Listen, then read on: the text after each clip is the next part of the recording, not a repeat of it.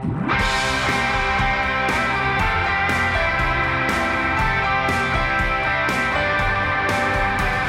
to the Sale Street Podcast. We hope you enjoyed this week's message. And for more information about our church, visit salestreet.org. Good morning, Sale Street Baptist Church. Good morning, church. Good morning to any and all who are watching us online. Man, it is a marvelous day, and I am excited to be here. If you don't know me, my name is Tim Robles, less of a robe. Don't church it up. Pretty simple. And I've been honored, and it's been a privilege to be here at Sale Street for many years, both as a member and on staff, now as an elder, but most importantly, as a brother in our Lord Jesus Christ. And I'm excited anytime we get to gather together and sing and go into the Word. So I know at this time, you try to find your comfortable spot in the pew. I was like, man, worship was awesome. And then we start to blend in and say, how long is this part going to take? Where's this part going to take us? What is it going to be? So we made it all the way to chapter 28 in Acts. When we started out this venture, we said, we're going to go through the book of the Bible. I've had that actually said to me many times in this church before, and we actually never completed a book of the Bible. But we are doing it now. And I love that. And I know as we've gone through this, sometimes it can get a little redundant. We're like talking about Paul constantly right now, about just his trials and his misfortune, if you would, and his conviction and him before the audience. And now we've, Lucas took us through last week, his time on the vessel, and it's been on the Aegean Sea, and it's just been a rough ride, right? They're hanging on for their dear lives, and the angel of the Lord comes down to Paul and says, you will make it to Rome. You're going to go before Caesar. You will go to Rome. And Paul's on this ship, and he's breaking bread. He's eating. There's two things in my life my wife will be very confident from. If I don't know a lot of people in a place that I'm at, I'm not going to eat. There are going to be tons of food. Paul's looking at me like, that's just weird.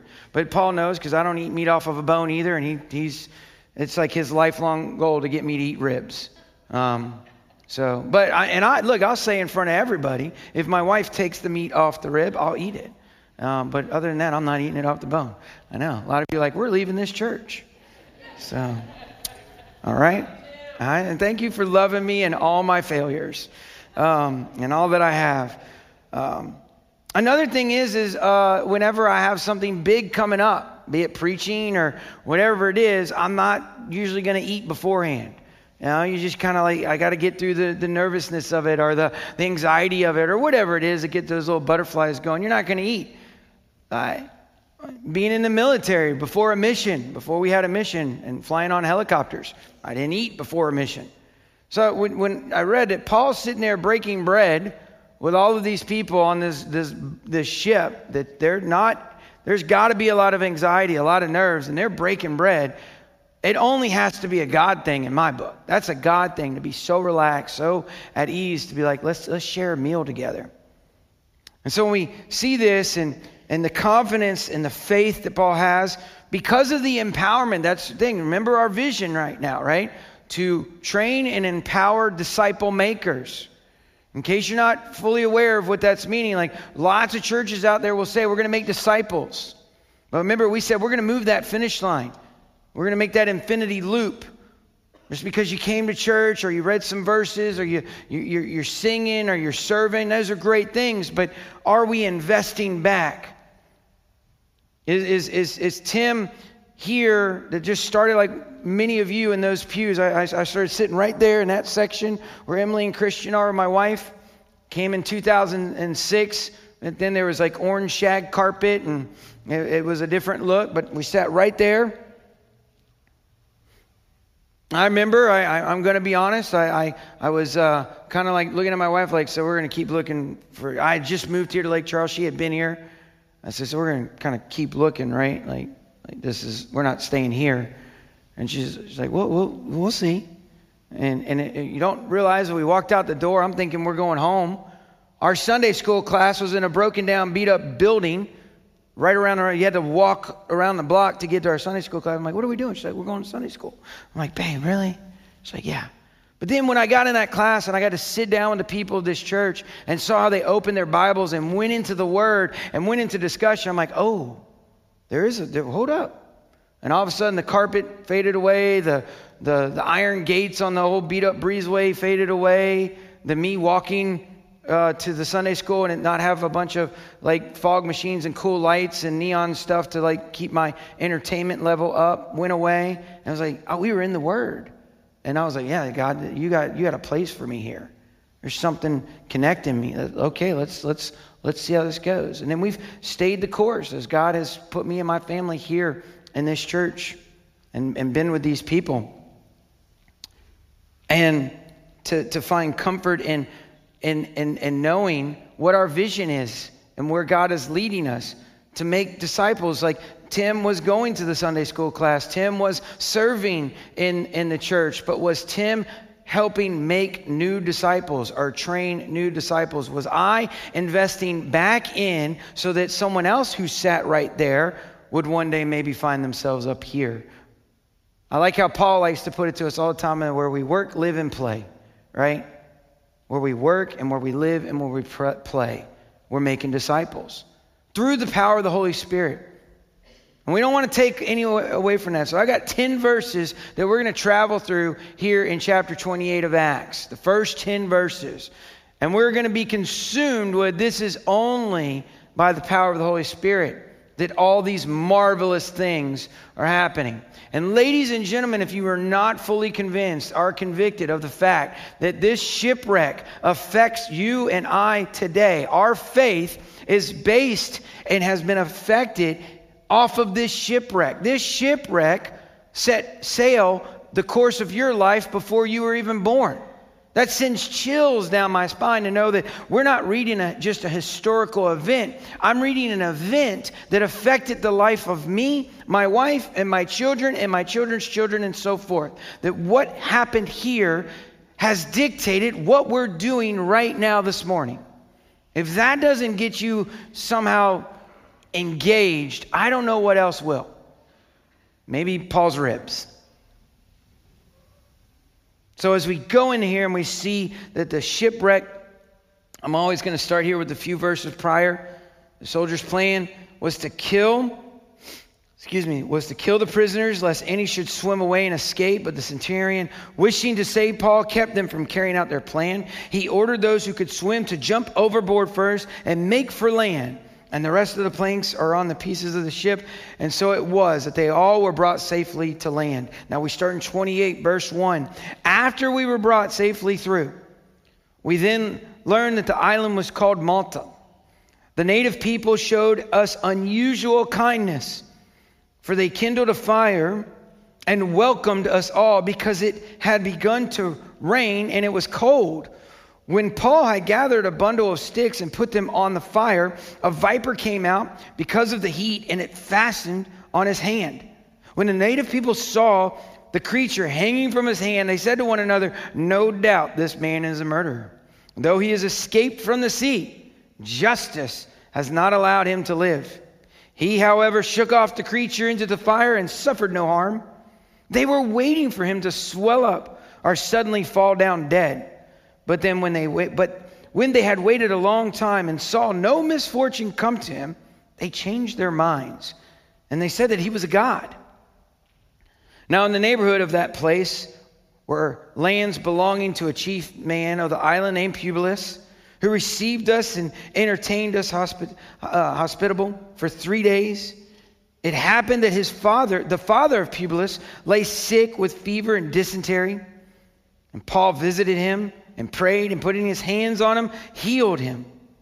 And when this had taken place, the rest of the people on the island who had diseases also came, and they were cured. They also honored us greatly, and when we were about to set sail, they put on board whatever we needed. Let's give thanks to God for this. Heavenly Father, we are humbled before you in adoration of who you are, what you are, every aspect of your character and being, your pure existence in our life, the grace and the mercy through your Son, Jesus Christ. We kneel before you in humility. We rise to our feet by the power of your Spirit, and by these words, by the words that you have protected and brought through generation after generation to reach us in our native tongue here this morning in this little small part of the world. We are blessed by them, Father. May we share them in our hearts and our minds and with our children and with our children's children. And may this word continue to enrich and deeply inspire all future generations to come, for the name of your Son, Jesus Christ. Amen. Okay, man, so Justin didn't do it. I said, Justin, I want you to put 25 minutes on the clock for me. I told that to Shelly, and she's like, oh, we're going to have some bets of whether or not you can do that or not. So Justin must have decided he can't do it, so don't do it. So we come here and we see this, and we see that all of these 276 men and sailors and prisoners have made it onto the island. What does it say? They find that these people, these native people, showed them unusual kindness. Unusual kindness. Because it had begun to do what? Rain, and it was cold. Now, anybody who knows me, I deeply despise the cold with a passion. I'm not supposed to say hate, but I'm going to say hate. I hate it. And being wet and cold? No, not going to happen. So I want you to imagine yourself. You have been struggling to stay alive. You just survived this horrendous event. You make it to landfall. These native people are welcoming you and trying to take care of you. Paul does what in verse 3? Look at it. When Paul had gathered a bundle of sticks to put on the fire. Paul is serving. Paul is working. Paul has not allowed his environment to dictate how he will serve in the name of the Lord. He will not make excuses. He will not have a self-pity party. But also, he won't be puffed up with pride. He could have easily sat on the beaches and looked over all these men and said, told you, I was right. God has honored me, therefore he has honored you. So therefore, you must honor me. Make me a fire. Paul could have done that. He didn't. Paul could have had much pride, but he didn't. Paul could have just said, I need a break. Just give me a break. But he didn't. Paul could have said, it's beneath me to build a fire, for there are native barbarian people who need to hear the word of God, so I'm going to go preach to them. He didn't. He knew what needed to be done. Paul could have said, I'm tired of this. You have drugged me from courtroom to courtroom, before magistrate after magistrate, governor after governor. You have tried to kill me time and time again. I almost died out there. I'm fed up with you people. I'm going to make my own fire. I'm going to make my own little people group. And he didn't. He served those that he washed up on their shores, and he served those who had him in chains and had bonded him under the authority of man. He served them. Their chains were gone. They were no longer bound and shackled. They were gone. He could have run. He could have done a multitude of things. But what did he do? He went and gathered firewood to make a fire. That's big. So I want you to look at something there. That is what I like to call the ministry of reaction. Our reactions matter. How we respond to something matters greatly. It has ripple effects for generations to come. My little soapbox will tell you, I think some of the biggest breakdown in the fiber of our family units in our church is social media reactions. We just got to get out there. I got to respond to that. I got to say something to that. Our reaction as a church and as a people of God is to look and say, how do I serve there? How do I serve that? And when I sat in that pew and I thought to myself, whew, this place got a long way to go. Babe, we're going to go look at other churches, right? My mentality was the church serves me. The church gives to me. The church entertains me. The speaker should propel me. The speaker shall do the disciple making. The pastors, the elders, they go make the Christians. It's their responsibility that when I show up in this room, it's packed to the max because of the job they've done. And God humbled me and said, no. You serve as I have served you. You give as I have given you. Tim, go get some firewood. Make a fire. Spiritually, we want to make fires in people's hearts. To do that, we got to be able to have the ministry of reaction and respond in a way that honors and pleases God.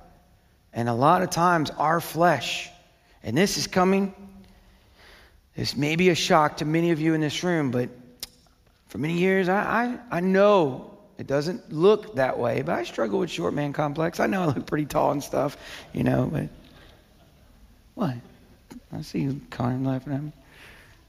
With short man complex, I had to compete with everybody. I had to beat everybody. Why? Because I doubted myself. Everybody didn't think much of the little guy coming in the room.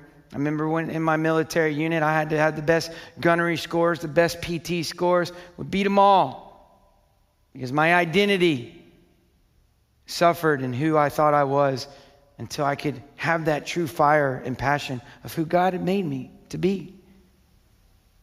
Always competing, always trying to get what's next, always looking past where I was onto the next thing. Why? Because I was never happy where I was. And really and truly, I come to find out that not everybody was against me. Not everybody was pouncing on me. It was because I projected on them my own dissatisfaction, my own poor reaction, my own hostility. So when I stand here this morning telling you, making it seem like you have to do this, I stand here convicted before you as the worst of the worst of giving into my flesh, of giving in to my need to react in what I think is right, to respond in what I feel needs to be done, instead of being humble and adoring God and letting God speak through my service. He gathered it up. Paul comes before and he begins. And now this viper comes out. Now, I'm not going to go much into the viper and to the snake. There's so many things we can grab onto this and talk about and make sermon after sermon after sermon of this. What I want us to look at is that even right here, right now, again, ministry of reaction. He's doing it. He's serving. Maybe even at this point, Paul's thinking look at me, I'm serving. Look at this fire I'm creating. And the snake comes out and boom. And the native people know what kind of snake this is. They know. They're not like, ooh, I wonder. We know that snake. That dude's dead. It's over. He's dead. Maybe he escaped justice on the sea and didn't die out there, but woo, the gods got him here. They got him. What does Paul do? Shrugs it off, throws it in the fire. Does he look around and goes, you know what? If I wasn't doing this wouldn't happen to me. He doesn't look at God and say, you know what? I did this, I'm putting the fire out, and you're going to have a snake bite me? I remember standing outside of a business after the May 27th flood here in Lake Charles, and someone looked at me, and they looked right at me, and they said, I don't know what else we can handle. I don't know if we can take another one. I don't know what we would do. And I just looked back and maybe sometimes I need to be a little bit more empathetic or sympathetic. I just said, what do you mean? No, you'll wake up the next day and breathe. You'll get up and you'll move and we'll fix what's broken. I mean, how many times can we do that, Tim? As many times as it takes. What do you mean? There's no option of like, well, let's just sit here and float away. No. We're going to respond. We're going to react. We're going to move. Well, what if this comes? So be it. We'll deal with it. What if this happens? Well, a snake jumps out of the fire and pins himself onto Paul. And he's like, shrugs it off, keeps moving. His reaction, they look at him, and now what happens? They now project the world. These native people now look at Paul. When the native people saw the creature hanging from his hand, they said to one another, no doubt this man is a murderer. Though he has escaped from the sea, justice has not allowed him to live. He, however, shook off the creature and slung it into the fire. He suffered no harm. So I want you to see a few things here. Excuse me. Going to my... I want to read this part. This is a quote from one of my favorite guys ever, John Piper. He says this. He said, you will waste your cancer if you do not believe it is designed for you by God. You will waste your cancer if you believe it is a curse and not a gift. You will waste your cancer if you seek comfort from your odds rather than from your God. You will waste your cancer if you let it drive you into solitude instead of deepen your relationships. You will waste your cancer if you think that beating cancer means staying alive rather than cherishing Christ. You will waste your cancer if you grieve as those who have no hope. You will waste your cancer if you fail to use it as a means of witnessing to the truth and the glory of Christ. So we're going to see here that Paul doesn't have sympathy, and we're not doing this name it, claim it thing where Paul's like, I claim that this snake have no power. What if the snake's poison would have done something to Paul? Is God not good anymore? Is there no justice? What if it had gone the other way? What if these people looked and what they said came true? Where is our hope? Where is our reaction? The world is rarely impacted and drawn to Jesus through the sight of Christians prospering. Listen to that. The world is rarely impacted and drawn to Jesus Christ through the signs of Christians prospering. No, it's through seeing believers suffer but not giving up. That the barbarians change their minds. That's crucial. When we did our Tuesday morning preaching team where the preaching team gets together and we go through these verses. That was the one thing that I loved it. Verse 6, if you can put that up. They were waiting to see for him to swell up or suddenly fall down dead. But when they had waited a long time and saw no misfortune come to him, they changed their minds and said, he must be a god. But look at that first part. They changed their minds. They changed their minds. I'm going to read this statement from an author named Chuck Smith. He says, it to me showed how foolish it is for us to seek the fickle adulation of the world.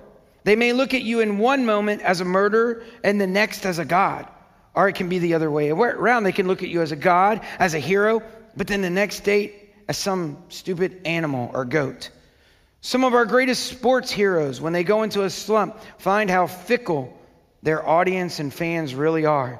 They get up to bat, and they're used to hearing the cheers and the whistles and the screaming of adoration. Let them go into a prolonged slump, and every time they step up, they hear the boos and the hisses of the crowd. How fickle is the glory of the world. The scripture exhorts us not to seek the glory of man, but the adoration and the approval of God. But let's really seek this glory. Let's really grab on to this glory. Why? Well, for multiple reasons, but for in these verses here, we want to train and empower all of you in this room to be disciple makers. So I want to leave you here with this. Watch your ministry of reaction. I'm not just saying watch your reaction. Your reaction is a ministry that has ripple effects that represent me, this church, and your brothers and sisters in Christ. So therefore, it's a ministry. Your reaction is a ministry. Do not chase after the adoration and the glory of this world. Hold on to the hope and the faith of Christ. Remain steadfast in His word. Sing His praises. And love to be loved by Him. Greatest thing in Job is when Satan comes into this heavenly cosmological meeting that's taking place that I can't wait to get to heaven and be like, what was that? And God says to him, have you considered my servant Job? Now, all of us who have read Job are like, man, it's coming for Job. The Lord God Almighty, the creator of the universe, the Alpha, the Omega, and all that's in between, where time rests in him, said, he's my servant, and he knew him by his name. Take everything from him, give me that. Right? Can you believe that? Can you rest in that? That's hard to do in this flesh, I know. But that's why we gather every Sunday, to be reminded, to be propelled forward, to be encouraged in the Word, to be motivated about your personal ministries. You are all, as brothers and sisters in Christ, called to where you work, live, and play, to be empowered by the Holy Spirit to make disciples who know and love Christ. And through the Holy Spirit, we don't let the calamities of the world or the sayings of the crowd dictate how we do things and how we respond to our Lord. So we see that in this time, they were brought to Publius. I could go on and on.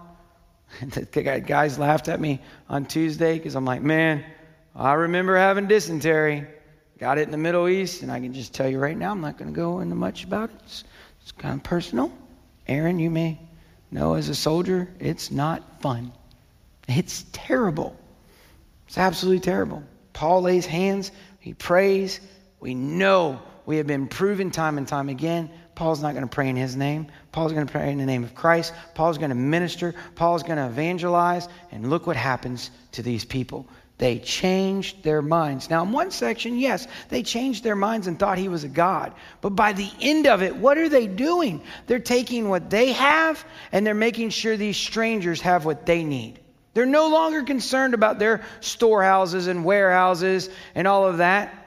They're not worried about, do we have enough storage? Do we have enough for us? Do we have enough to carry us? Do we have what we need before we do this? I've loved that when we started Food for Thought. I remember Mr. Wanna coming to us and said the preliminary budget, what was it, Paul or Ken? I think like $1 million. $1 million. We started with a budget of 0. We said, let's just do it. And it's happened. More schools are being. There hasn't been a time yet that we haven't been able to deliver a bag of food to a child. Not one time. I remember sitting in this room too many times deciding whether or not as a church we should do something, whether or not we had the means or the funds or the resources. I love now, as we empower and train disciple makers, if we know it's what God calls us to do and we don't have 1 ounce of resource or means to do it, we're just going to do it. And we're going to figure it, and He's going to make a way. And every time it's happening. We should have that in our own life. So no, if you've just got over a shipwreck in your life and been washed ashore and you're tired, have a ministry of reaction, have faith in God. Know His adoration will cover you, and the hope in His word and His name and His Son's name, Jesus Christ, is going to make marvelous things happen for you. If you are in your shipwreck right now and you're being tossed and turned and you're going chasing after the world, this and that, and you just happen to find yourself in this place this morning, not exactly knowing, I want to talk to you. I want to build a fire with you. I want to break bread with you. And I want to see the only thing I can possibly do is possibly change your mind. But to change your heart, that's going to be a God thing. And when you feel it, you'll know it. You'll absolutely know it. So as I do ask Justin and our wonderful praise team to come back up and sing with us and praise the Lord. When we walk through, I ask that you look over these 10 verses and look how the people responded. Look how they gave to the needs of the strangers that had washed ashore onto their lands. Maybe you're in that position too, where someone or something has washed upon your shore in life. These were murderers, prisoners. These were colonists. These were enemies to these people, and they washed upon their shore, and these people showed unusual kindness. It speaks to what Romans tells us, that no man is without excuse, that everybody knows and has. When you peel down, even these ungodly people knew about justice. Look at that. He couldn't escape. He might have escaped justice on the sea, but he's not. The snake got him. They understood justice. That means they understood right and wrong. And guess what? They had an expectation that a punishment would come. They understood punishment. What they didn't understand was grace and mercy. Grace and mercy. So we don't need to be a people trying to teach individuals justice and punishment. We need to be a people showing grace and mercy. If you want to be trained and empowered to be a disciple maker, let's start with grace and mercy. Remember your ministry of reaction. So many things we can go through. I want you to think of somebody in your life. I'm talking to my brothers and sisters right now. I want you to think of somebody in your life. Somebody who's washed upon your shores of your existence. Could have been recently, or you could have known this person for a while. And I want you to think of the organic ministry that Paul brought to us a few weeks ago, shoulder to shoulder. I want you to ask yourself, can I get shoulder to shoulder with this person and get real? Can I get real with this person? Can I come close to this person? You may think, just as we're showing through hospitality nights, it's like, oh, cool. No. Hospitality nights is crucial. If you have not signed up, you got to ask yourself why. Is it laziness, procrastination? Is it awkwardness? Is it nervousness? What are you hiding from? What are you running from? What are you still bitter about? What's holding you back from the cross of Christ? God has used people time and time again to show you his love. He will not change it in our generations. He's going to use people. So if something's keeping you from joining the fellowship, then that's what's keeping you from the cross. We want to work with you on that. We want to come shoulder to shoulder with you, and we want to help you through that, because I'm going to need you to help me. I don't say that lightly, ladies and gentlemen. I mean it. I'm going to need your help. I'm going to fall. I'm going to fail. I can't raise my children without you. I can't make my community better without you. And I need the people of God to be a reminder that stirs me up of the hope I have in him on a daily basis. So maybe you find yourself stagnant in your faith. Let's wake it up today. Let's go get some firewood. It may be rainy. It may be cold in your life, but we can start a fire. You may be sitting at the fire where you're warm. You may need to get away from that and go help us get some wood. We need to always be known for our kindness. We need to be motivated. We need to be in love with people. So there's our training session this morning. Our empowerment is when you hit these doors. I love you drive up here and you hear Paul singing. I love that. I want you to leave out of here today and hear God singing to your heart. I want you to find somebody and start welcoming them into your shores of life. Or maybe you need to wreck your ship into their life and see what happens. A lot of metaphors, a lot of examples. There's a lot of doing that we need to do. We got a lot of room. A lot of room for people. Let's get them. Let's find them. Let's bring it to them. Not church hopping. We want lost souls coming to be found. We want shipwrecked lives being rebuilt. We want marriages salvaged and repaired. We want children to know their identity and have a love in them that will not falter because of the failures of their parents. We want schools to be encouraged and to educate minds and people of a community. We want leaders in government to lead on their knees before God.